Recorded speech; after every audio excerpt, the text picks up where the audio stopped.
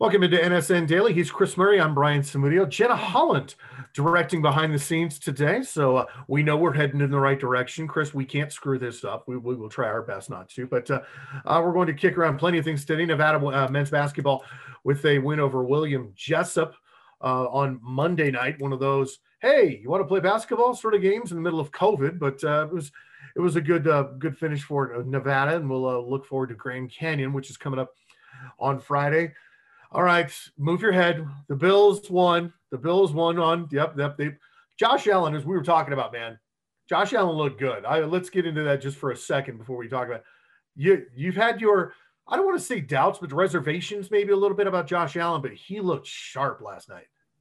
At the very minimum, he's fun to watch. And I think, sports comes down to entertaining people. I know he got caught up in the wins and losses, but he is one of the most fun quarterbacks to watch because the arm strength is ridiculous. The athleticism is ridiculous. And when he's firing on all cylinders, he looks like Brett Favre out there. Now, the Brett Favre who led the NFL in career interceptions as well sometimes. But yeah, he played well against the 49ers. And, I think he at least gives hopes to Bills fans that if he does play his best, he could be a Super Bowl championship team. He also can, kind of end your season's hopes with some turnovers. So we did get some good Josh Allen on Monday. So that was nice to see. Yeah, we'll get more in depth into that later on. We have Tuesday night football for you tonight. Only 2020. Dallas Cowboys are at the Baltimore Ravens. You can catch that game over on our sister station, Fox 11. We'll dive a little bit into that. And there's some new sports that are going to be debuting in the Olympics of 2021, including breakdancing. We'll kind of get into that. And I'm a traditionalist, and we'll get into that later. But all right, let's get our first look at San Jose State here, Chris. Back-to-back weeks where Nevada will be facing a very talented quarterback. He may be the best quarterback Nevada faces all season outside of a bowl game. Yeah, Nick Starkel. So he began his career at Texas A&M, then he went to Arkansas. Actually, he played last year against San Jose State in Arkansas, and he threw 5 interceptions. San Jose State had the huge win, the huge upset, and Arkansas's coach was fired shortly thereafter. But it was interesting that San Jose State saw enough good things in Nick Starkel that they still wanted to bring him over to their team, and he had huge shoes to fill. Josh Love was the Mountain West Offensive Player of the Year last year, the starting quarterback for San Jose State. And he graduated, and Nick has stepped in, and, he's done a really, really good job. He has some good wide receivers he's throwing to. They're running the ball a little bit better. I wouldn't say it's a great running team, but there is some balance there. The offensive line's allowed only 5 sacks this season, so that'll be a big challenge for Nevada's defensive front. But it's a well-rounded team, even on defense. They don't give up run yards. They have a great run defense, and they've done pretty well against the pass defense as well. So when you're trying to poke holes in San Jose State, there really isn't much to find where they're not good. Now, they maybe haven't played the most difficult schedule, but they did win at Hawaii. They did beat San Diego State, and they've won all of their games by double digits. So there's a lot to like about the Spartans, and there's a lot to like about Nevada, obviously, as well. So these are pretty evenly matched up teams that will be playing on a neutral site technically down in Las Vegas. So, to me, it's just unfortunate that the winner isn't 100% into the Mountain West Championship game. We talked about the tiebreaker rules last week, but this is a, very worthy game for the winner to move on to the Mountain West Championship. These are two really, really good teams. They've both been, close to ranked this season. San Jose State knocking on the door. And the Spartans are one of only 9 undefeated teams in the nation. So whether you want to look at the schedule or not, there's not a lot of teams that have won all their games this year, and San Jose State fits that mold. How do you think San Jose State has gotten to this point in such a short amount of time? I mean, yeah, that's the thing, is that their defense is so overlooked. I mean, they're only giving up 17 points per game on defense. And granted, you're right, the schedule has not been, a world killer or anything like that, but you play who's in front of you and who has been set out by your league to play. But how do you think they've gotten to this point so quickly? Well, I think the biggest thing for season specifically is that they had a lot of continuity in the offseason. 6 of the 12 Mountain West teams made head coaching changes in the offseason, and trying to put together a scheme and trying to get your team ready for the season when there wasn't a lot of spring practice, there wasn't summer practice, and for a lot of schools there wasn't even fall training camp, was very, very difficult. But this was the only team in the Mountain West that returned its head coach, its offensive coordinator, and its defensive coordinator from last season. So I think that continuity was huge, and it just takes time when you inherit a program that struggled. I mean, you could say the same thing about Jay Norvell. It took 4 years for Nevada to get to a championship level, and Brent Brennan was hired in that same cycle. This is his 4th year in San Jose State. So now he's got his players in place. He's gone through the, trials and tribulations, the downsides. He's done a good job in evaluating in terms of scouting and recruiting, and then they've developed their players into becoming better. I think the biggest thing this year is their defense is really good. Their defense was horrible the last 3 years. All Brent Brennan's defenses, they just didn't get the job done. I mean, it was easy to score 30 points on. You look at last year, Malik Henry in his best start at Nevada, they hung 41 points on San Jose State, and that defense is so much better than it was last year. So, the offense grew a little bit faster than the defense, but now they're kind of both at the same level. And that's when you want to see the jump, is in year 4, because you had usually the rebuilding year in year 1.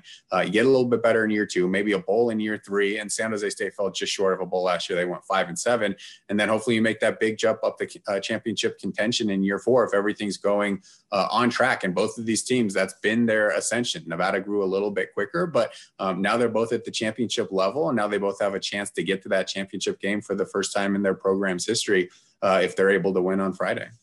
Yeah, I mean, that's the thing too about San Jose State. You brought it up earlier. Is this team had so many odds against them with COVID. I mean, they had to go to Humboldt State literally to practice, just to go and practice. And the Bay Area has had such a tough time, and so many metropolitan areas have, of containing this. And Santa Clara County shuts down again. And, now they got to play at Sam Boyd. And, they have the opportunity to claim a championship. Nevada needs a little help in that regard. And, they need some Boise State help. But yeah, it's been impressive either way. And when you do see this type of success happen, sometimes it's just, you see these guys that come in as freshmen and sophomores, and they're your guys. And by the time they're juniors and seniors, something clicks physically, mentally, psychologically. They understand the game better, and the game slows down for them. And that's what's happened at San Jose State. So this is going to be just gangbusters on Friday night. Speaking of someone who's learned the game very quickly, one of the young players at Nevada, I mean, he's being overshadowed by Romeo Doubs and Cole Turner at wide receiver, is Torrey Horton. Torrey Horton has been absolutely phenomenal coming off of a 3-touchdown game. It was funny. He caught his 3rd touchdown. He was 1, 2, 3. It was a breakout party for Torrey Horton last Saturday night. Yeah, I mean, obviously as a true freshman, you don't know what you're going to get, but Torrey has been a big playmaker. I mean, 5 touchdowns on the season right now through 7 games. And, he's just another one of those Jay Norvell specials. He just tends to find these guys who are 6'2", 6'3", and are fast that not a lot of other people want. I mean, his only FBS offer was from Nevada. And he obviously talked after the game about how Fresno State, didn't recruit him. Now, I wouldn't put that completely on Kalen DeBoer. He's the head coach of Fresno State. He was hired 1 day before signing day.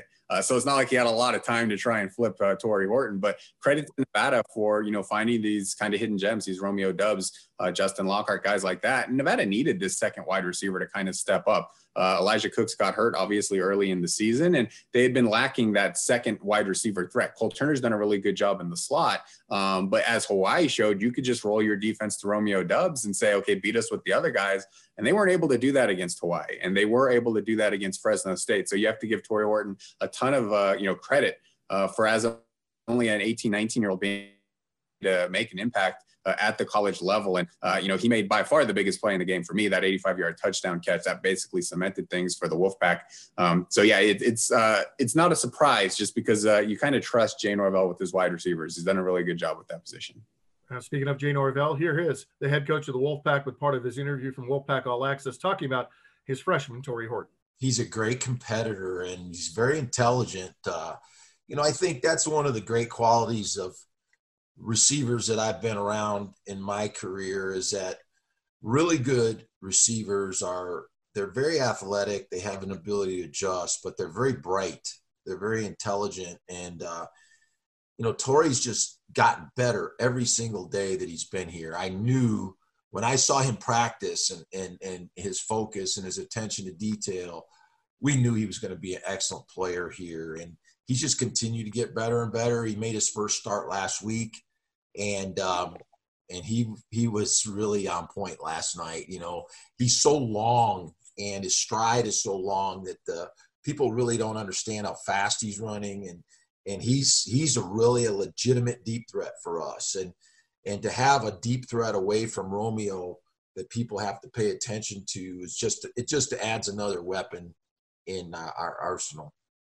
Not to take away anything from Fresno when it comes to recruiting, but, what did you see from him? I mean, what did your coaches see when they went down to Fresno and said, we got to have this kid? And maybe what didn't Fresno see even in their own backyard?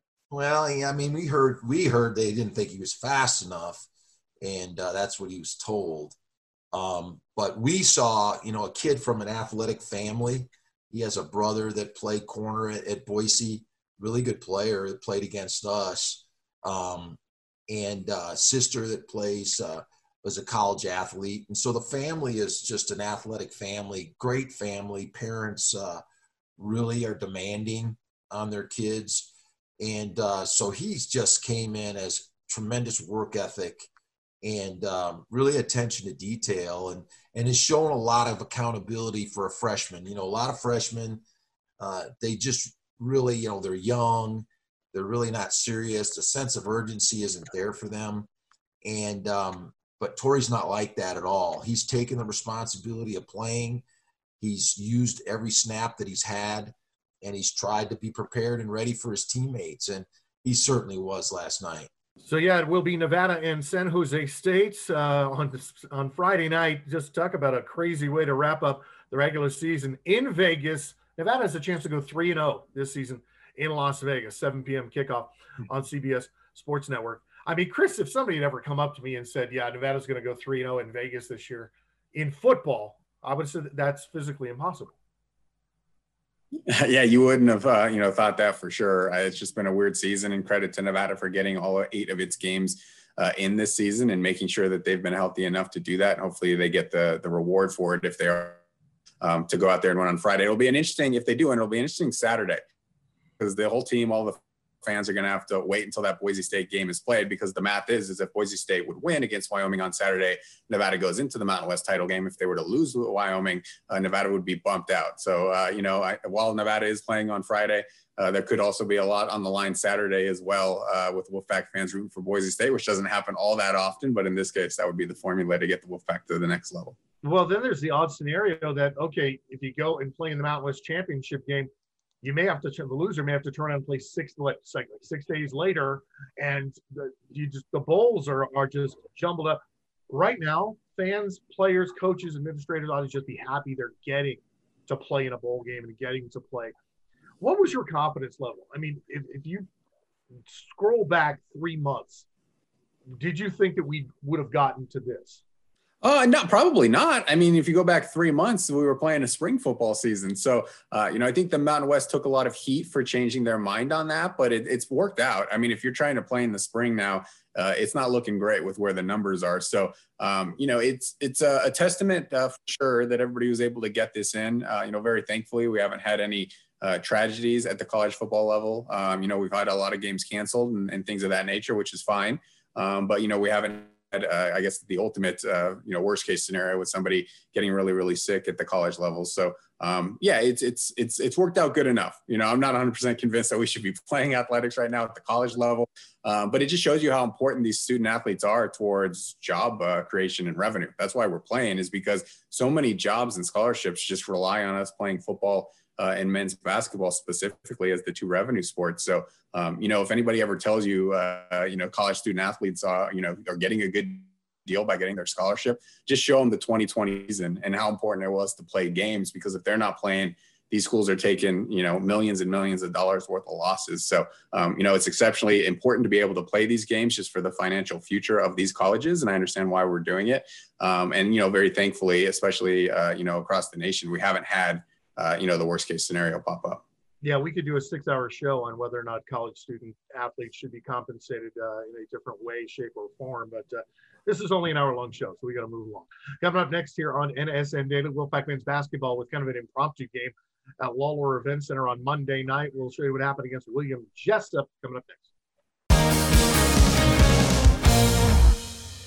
Well, as the way of 2020 goes, you have to kind of dip, dive, and dodge, and kind of adapt and overcome. And Nevada did that when it came to scheduling a game with William Jessup, which is a private university right over the hill down in Rockland, California, between basically Auburn and Sacramento area. Nevada wins 86-64 at home. Chris, credit to William Jessup in this one, because, talk about a team that has had to play road games like crazy.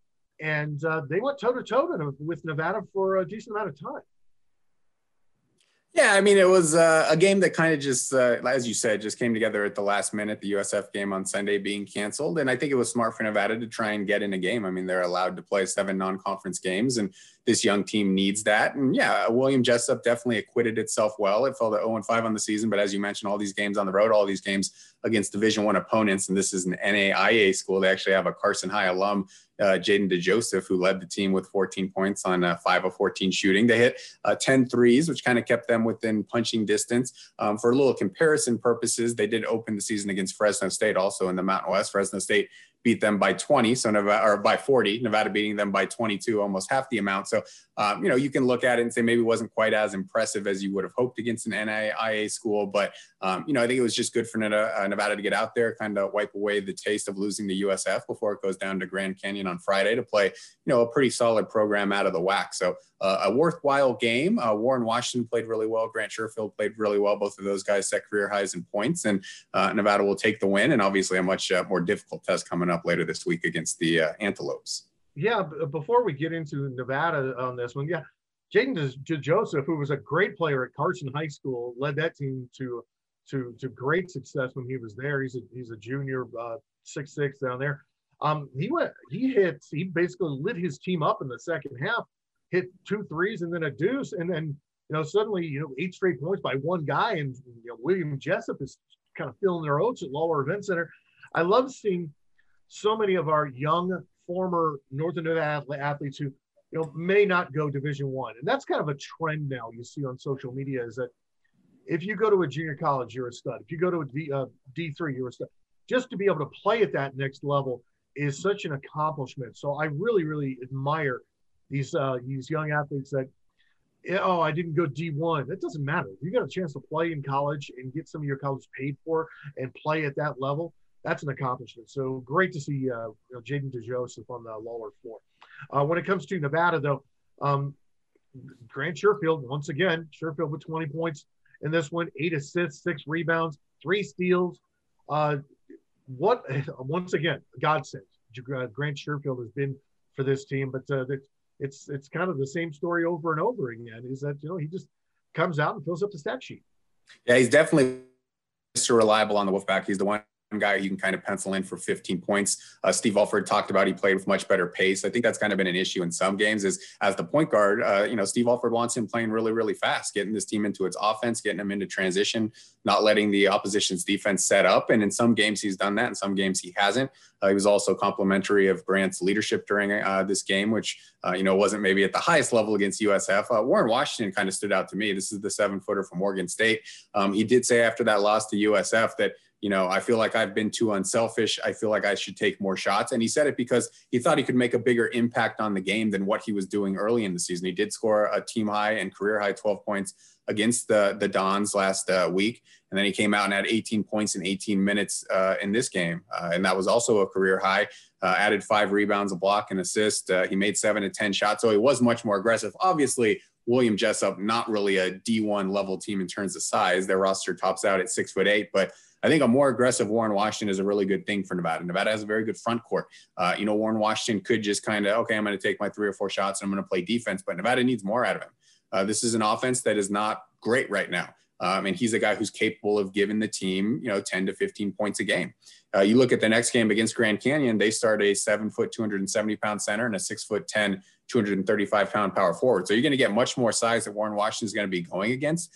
But I'd like to see him continue to try and get up around 10 shots a game, try to impose his will on the other team, try and help out Grant Sherfield, obviously Desmond Cambridge, going through some things, trying to sort out his offense. So, that's the big thing for me moving forward is will Warren continue to play at the level we've seen the last 2 games? He said he wants to be more aggressive. He was in this game. Now that he's going to be going against bigger sized dudes, guys who look like him, will he continue to be that aggressive? Try and get to the free throw line, something he's done really well this season. So that was the biggest takeaway for me was how Warren played. You kind of assume it from Grant at this point, and hopefully you get to a point with Warren where you just assume he's going to give you 10 to 15 points. You don't have to worry about that. And everybody else, you can kind of try and get them into position to make an impact as well. Yeah, I think 10 to 12 shots at minimum for Warren Washington in the paint. It has to happen. I mean, he was able to, granted, this is not a Division I Power 5 school that he did it against, but exert physicality and be physical down low. And I didn't think Nevada showed their physicality and what they can do, at times in this one. But yeah, if you can get 12-7 out of Warren Washington every single night, I mean, that fills up the stat card, and that's what you need to do. But here are Steve Alford and Grant Sherfield after the win over William Jessup. Well, I think his experience last year at Wichita, where played about, I think, every game, high-level games, I think that's really helped him. But tonight, for instance, he has 8 assists, no turnovers. I thought he played at a much better pace than what he did against San Francisco. And we obviously got to watch him because he's getting a lot of minutes, and we played some games. We're not I feel for some of the teams. Colorado State hadn't played a game. We got a lot of conference. I don't think New Mexico's played a game, and now we've played 5. So it's something that we got to watch him with minutes and that kind of thing. But I thought his pace today and his leadership was much, much better. Yeah, again, like him and Dez, they haven't played for over 600 days, and so we know that's going to take some time. I thought Warren was really good tonight. He drew. Not only did he score, but he drew 5 fouls, and that's an important stat. And we didn't shoot the free throw particularly well. I think we're in the 90s if we make our foul shots, but we got to the line, and that's something that we've been working towards offensively.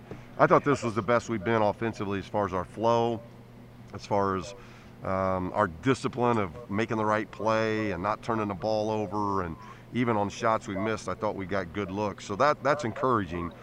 I just thought maybe the flip of that, we gave up some things defensively we just can't do. But Warren was really good tonight. Tonight was just trying to get better each and every night because, our game versus San Fran got canceled. So we just kind of use this as a game just so that we can really get better. And Jessup played a really good game. So Nevada heads out onto the road Friday night. Our own Alex Margulies will be on the play-by-play call of this one on the radio side for you on 94.5 FM, 6 p.m. tip at Grand Canyon. And Chris, do you think this juggles the starting lineup once again? Starting lineups are starting lineups. I've never been all that crazy about, somebody's starting or somebody's not. I've never been that blown away by it. But, and KJ Himes, nice haircut. You got a haircut. I need to know where you went because I need one. But do you see any changes when it comes to rotation? Yeah, I think Trey Coleman will start in the starting lineup again. So he subbed in for Kane Milling, and then they put Zane Meeks in for KJ Himes. KJ did have a death in the family, so it may have been something to do with that, maybe a little bit more than, trying to shake up that starting lineup. But Trey Coleman deserves to start. Yeah, he's a freshman, but he's averaging, 6 points per game. He's shooting still around 80% from the field. He has more assists and turnovers, top 3 on the team in steals and blocks. Like, this is a guy who does a lot of different things for your team. He's shooting the 3 ball really well. So I think he deserves to be in that starting lineup. In terms of Zane Meeks or KJ Himes, I like Zane playing with Warren Washington because Zane can stretch you out to the 3-point line, which gives you some room for Warren Washington to work down low, and you can't really double off Zane to try and slow Warren down. Now, KJ can shoot threes, but not like Zane. So I like those two playing together. If you look at the minutes that they played yesterday, all 4 of those guys who I mentioned, the guys who were subbed out of the starting lineup and the guys who went into it, they played the exact same number of minutes they usually do. So you can overrate the starting lineup a little bit, but I think this will probably stick. And more than anything, I think Trey Coleman deserves to continue to get more and more minutes. I mean, he's already averaging 23 minutes per game, which is a lot for a freshman, but I wouldn't be shocked if he gets up to 30 by the end of the year because clearly the coaching staff trust him and what he's done on the court. I mean, they should trust him because he's playing really, really well. But, Nevada has a lot of options. As I mentioned, Grand Canyon is a big team. So maybe they go back to KJ to try and match up with that size in this specific game. And then if you're playing a smaller team moving forward, you could throw Zane out there. This is going to change, I think, a number of times throughout the season as Nevada tries to find its best rotation and who fits together best on the court. Ice Coleman, man. Trey Coleman has ice in his veins. He's not overwhelmed by the situation. He's not overwhelmed by any scenario. He played his high school basketball in Indiana where they get tens of thousands of people show up to a high school game. He is going to be an all-conference player by the time he's done at Nevada. I really think he's going to be an all-conference player somewhere down the line. I really like what I'm seeing so far out of Trey Coleman. But it will be Nevada at Grand Canyon on Friday night down in Arizona. 6 p.m. tip-off. If you want to listen to it, our own Alex Margulies will be on the play-by-play call from Arizona. 6 p.m. will be the tip-off on ESPN Radio at 94.5 FM.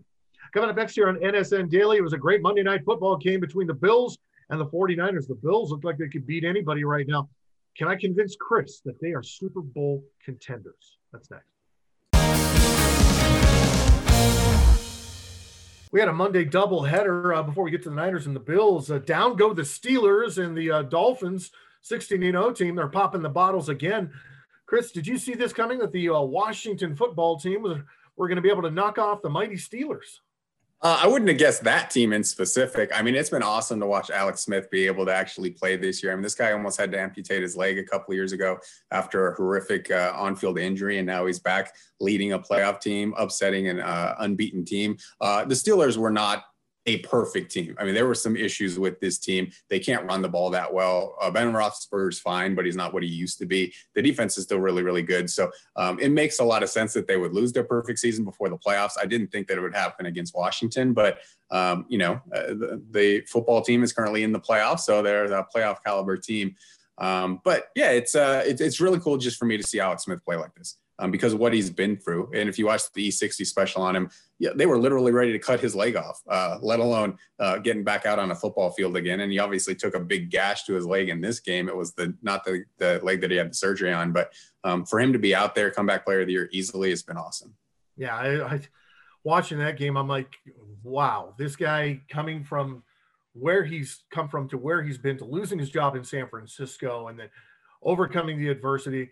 I wish he was a little nicer in person to reporters. He's not got the greatest reputation in the celebrity golf tournament, but that's aside from the point. But yeah, I mean, when they talk about a comeback story, I mean, yeah, they can make a movie about this guy when it comes to what happened. Monday Night Football last night, Bills and 49ers. Niners were just trying to stay with the Bills because, I mean, the game started so oddly with 2 fourth down stops, and then the Bills fumble the football. The Niners score. At the end of one, it's 7-0. And then the Bills just rattle off 17 straight and really just kind of kept San Francisco at arm's length the rest of the way. Josh Allen, I mean, what can you say? 32 of 40. He was a surgeon, 375 and 4 touchdowns. Yeah, I mean, he played well, and your tease kind of coming into the segment was, are they championship contenders? And I think they are. Not so much necessarily about what they've done, but just as I mentioned, I think the Steelers have some weaknesses. I think the Kansas City Chiefs have some weaknesses. Obviously, the Bills have some weaknesses, but, their losses have been to the Chiefs, the Ravens, the Titans. Those aren't horrible teams. Those are tough teams. So, they haven't lost to a bad team so far this season. They do a lot of good things. They have a good balance. And I think when Josh is playing as well as he can, they're very dangerous on offense. So they're in that mix for sure. I wouldn't put them in the top tier, but they're a very capable team. I think they're one of the 5 or 6 best teams in the NFL. Unfortunately for the 49ers, that loss was a huge dent to their playoff hopes, but they've been doing this with duct tape for a long, long time. At some point, it's all going to rip apart. Brandon Ayuk did come off the COVID list and scored a touchdown. He had another one kind of go off his hands. It was a tough catch that turned into an interception, but he's having a good rookie season. I think the 49ers are looking at a lot of great things in the future with him.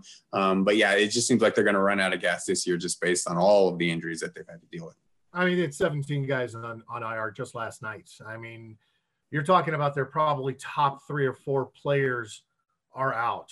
And I mean, when you lose guys like Bosa, who is arguably one of the best defenders, one of the best pass rushers in the NFL, he literally creates havoc. It's something that the Niners couldn't do, is they couldn't put pressure on Josh Allen last night. When they did, Allen forced to roll out. Granted, that's one of the scary times, is that you think you got Josh Allen right where you want him. He rolls out to his right and he throws a dart to his receiver on the sideline.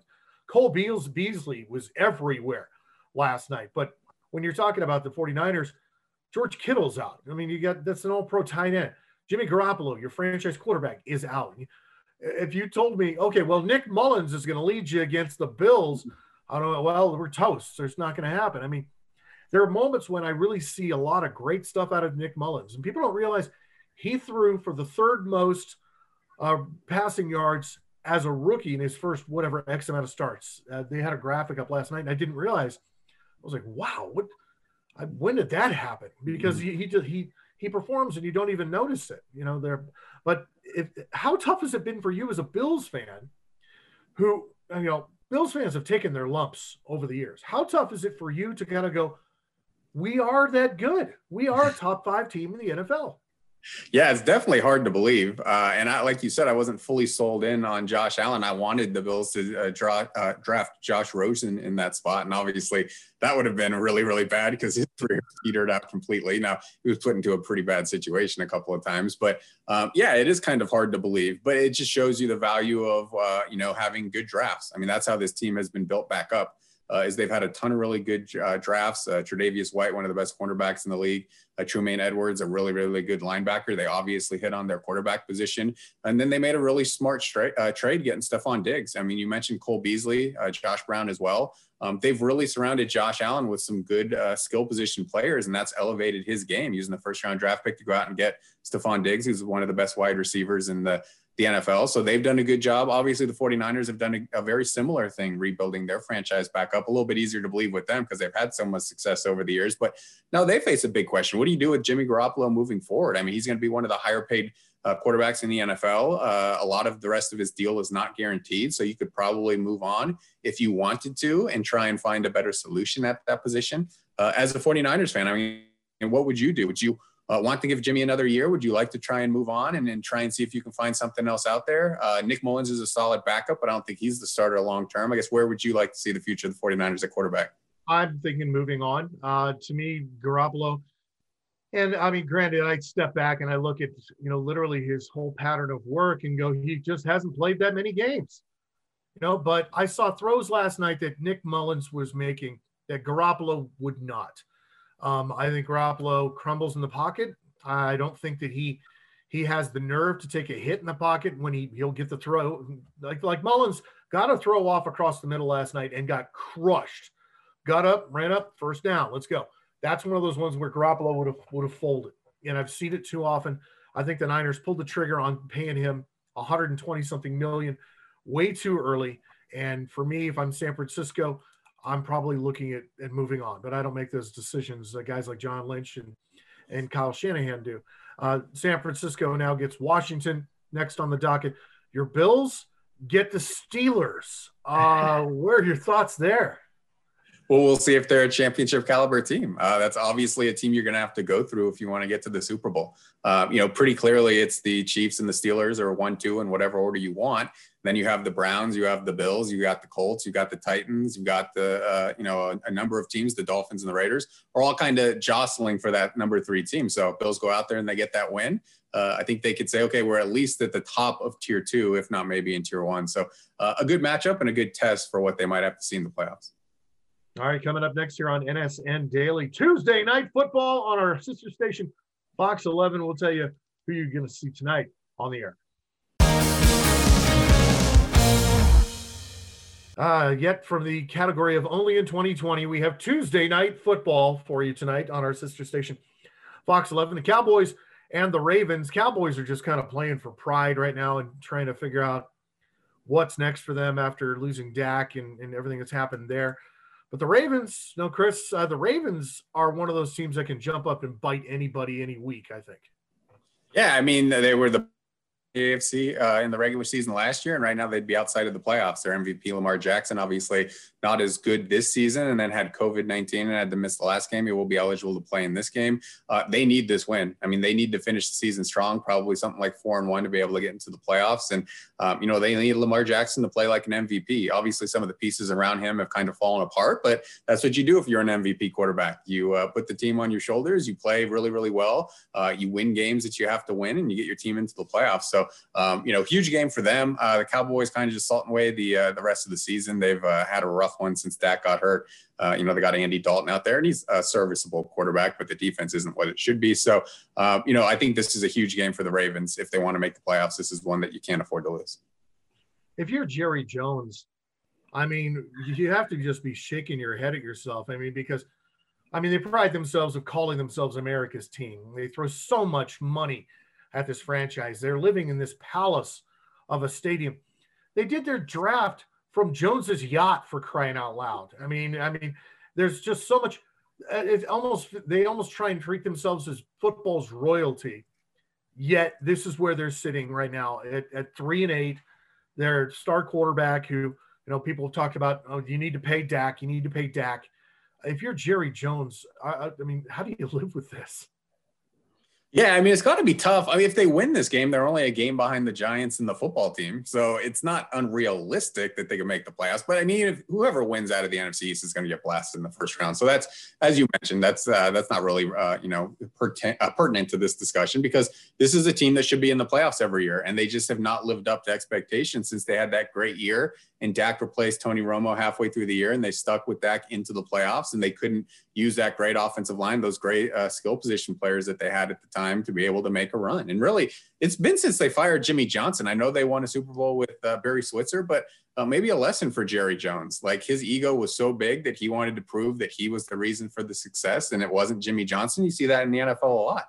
You saw Bill Belichick and Tom Brady split, and largely because they both wanted to prove they were the reason for the success. And a lot of times it just doesn't work out. When you have a great partnership, ride it. And since he ended that great partnership by, getting rid of Jimmy Johnson, it just hasn't been the same in Dallas. They've had some decent teams. They've had some playoff caliber teams, but they haven't won a lot of playoff games. So, it's kind of, he probably rused that decision to some degree, that he let that great partnership slip away. But at this stage, they just need to get Dak back and healthy. I mean, he suffered a really, really bad injury as well. As long as he's out there, I mean, he's an MVP caliber quarterback. He's really, really good. They're going to have to pay him big money soon enough. But they've got some good pieces on that team. They shouldn't have paid Ezekiel Elliott what they did. You never pay running backs that much, and they're going to regret that decision. But, it's still a pretty talented roster, and Jerry Jones has a huge hand in what the roster looks like. Obviously, they made the coaching change going to Mike McCarthy, and that didn't really work out so far, but they've been so hit by injuries. I don't think he can pull a lot from this season. I think he should be given a second season and, see what he can do with the healthy Dak Prescott moving forward.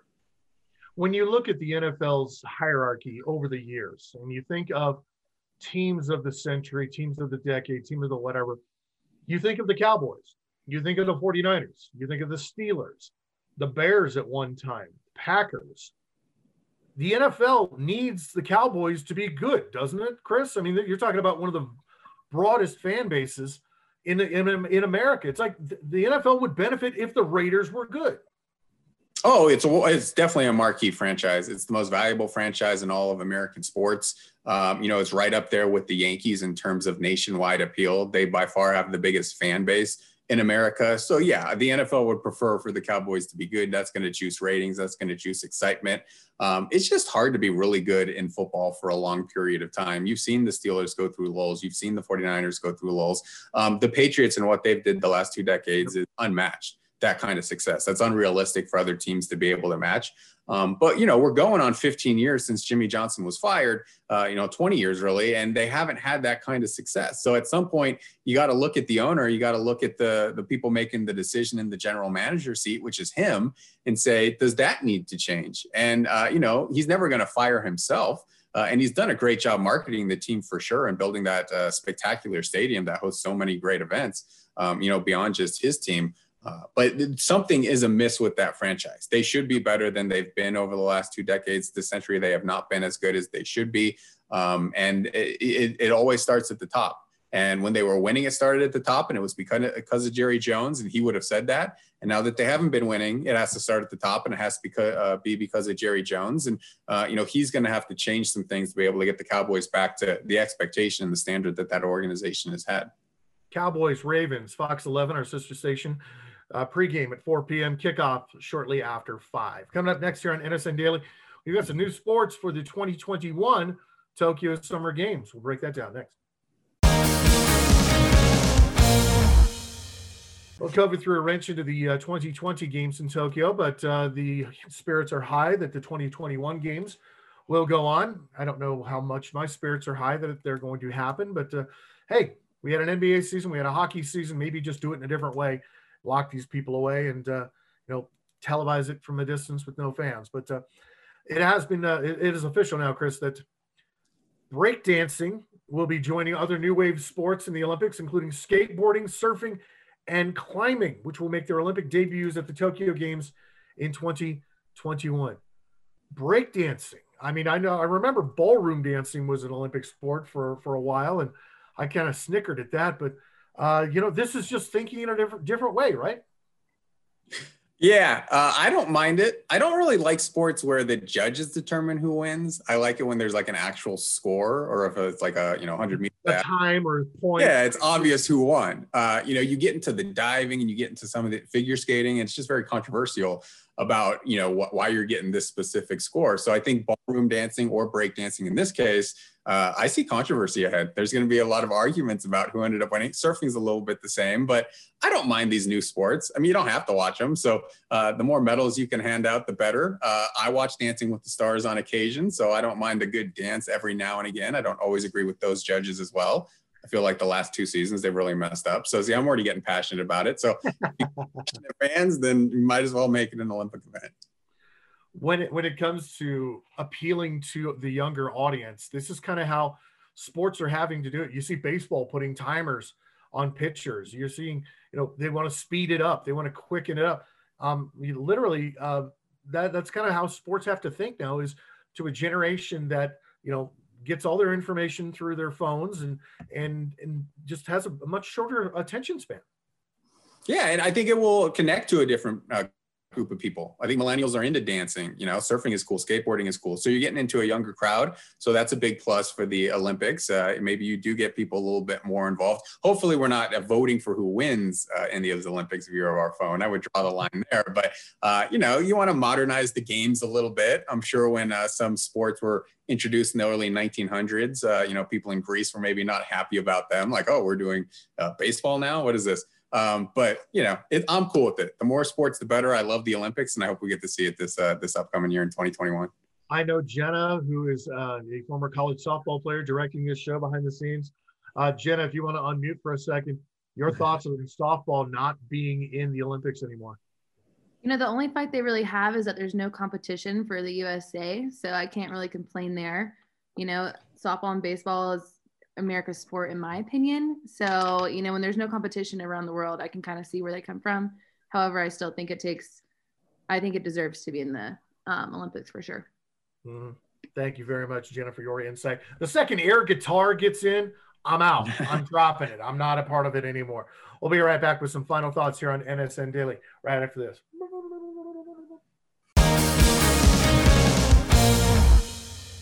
That's going to do it for us here on NSN Daily. Thanks for being with us.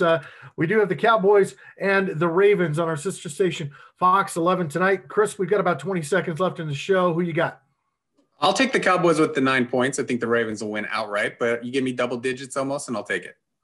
Ooh, that's tough. I mean, you know what? I'm going to say Ravens, but they don't cover. I will agree with you on that. So we'll share a virtual beer if we end up winning. That's a 4:00 pregame on our sister station, Fox 11. For Jenna Holland and Chris Murray, I'm Brian Samudio. We'll see you next time.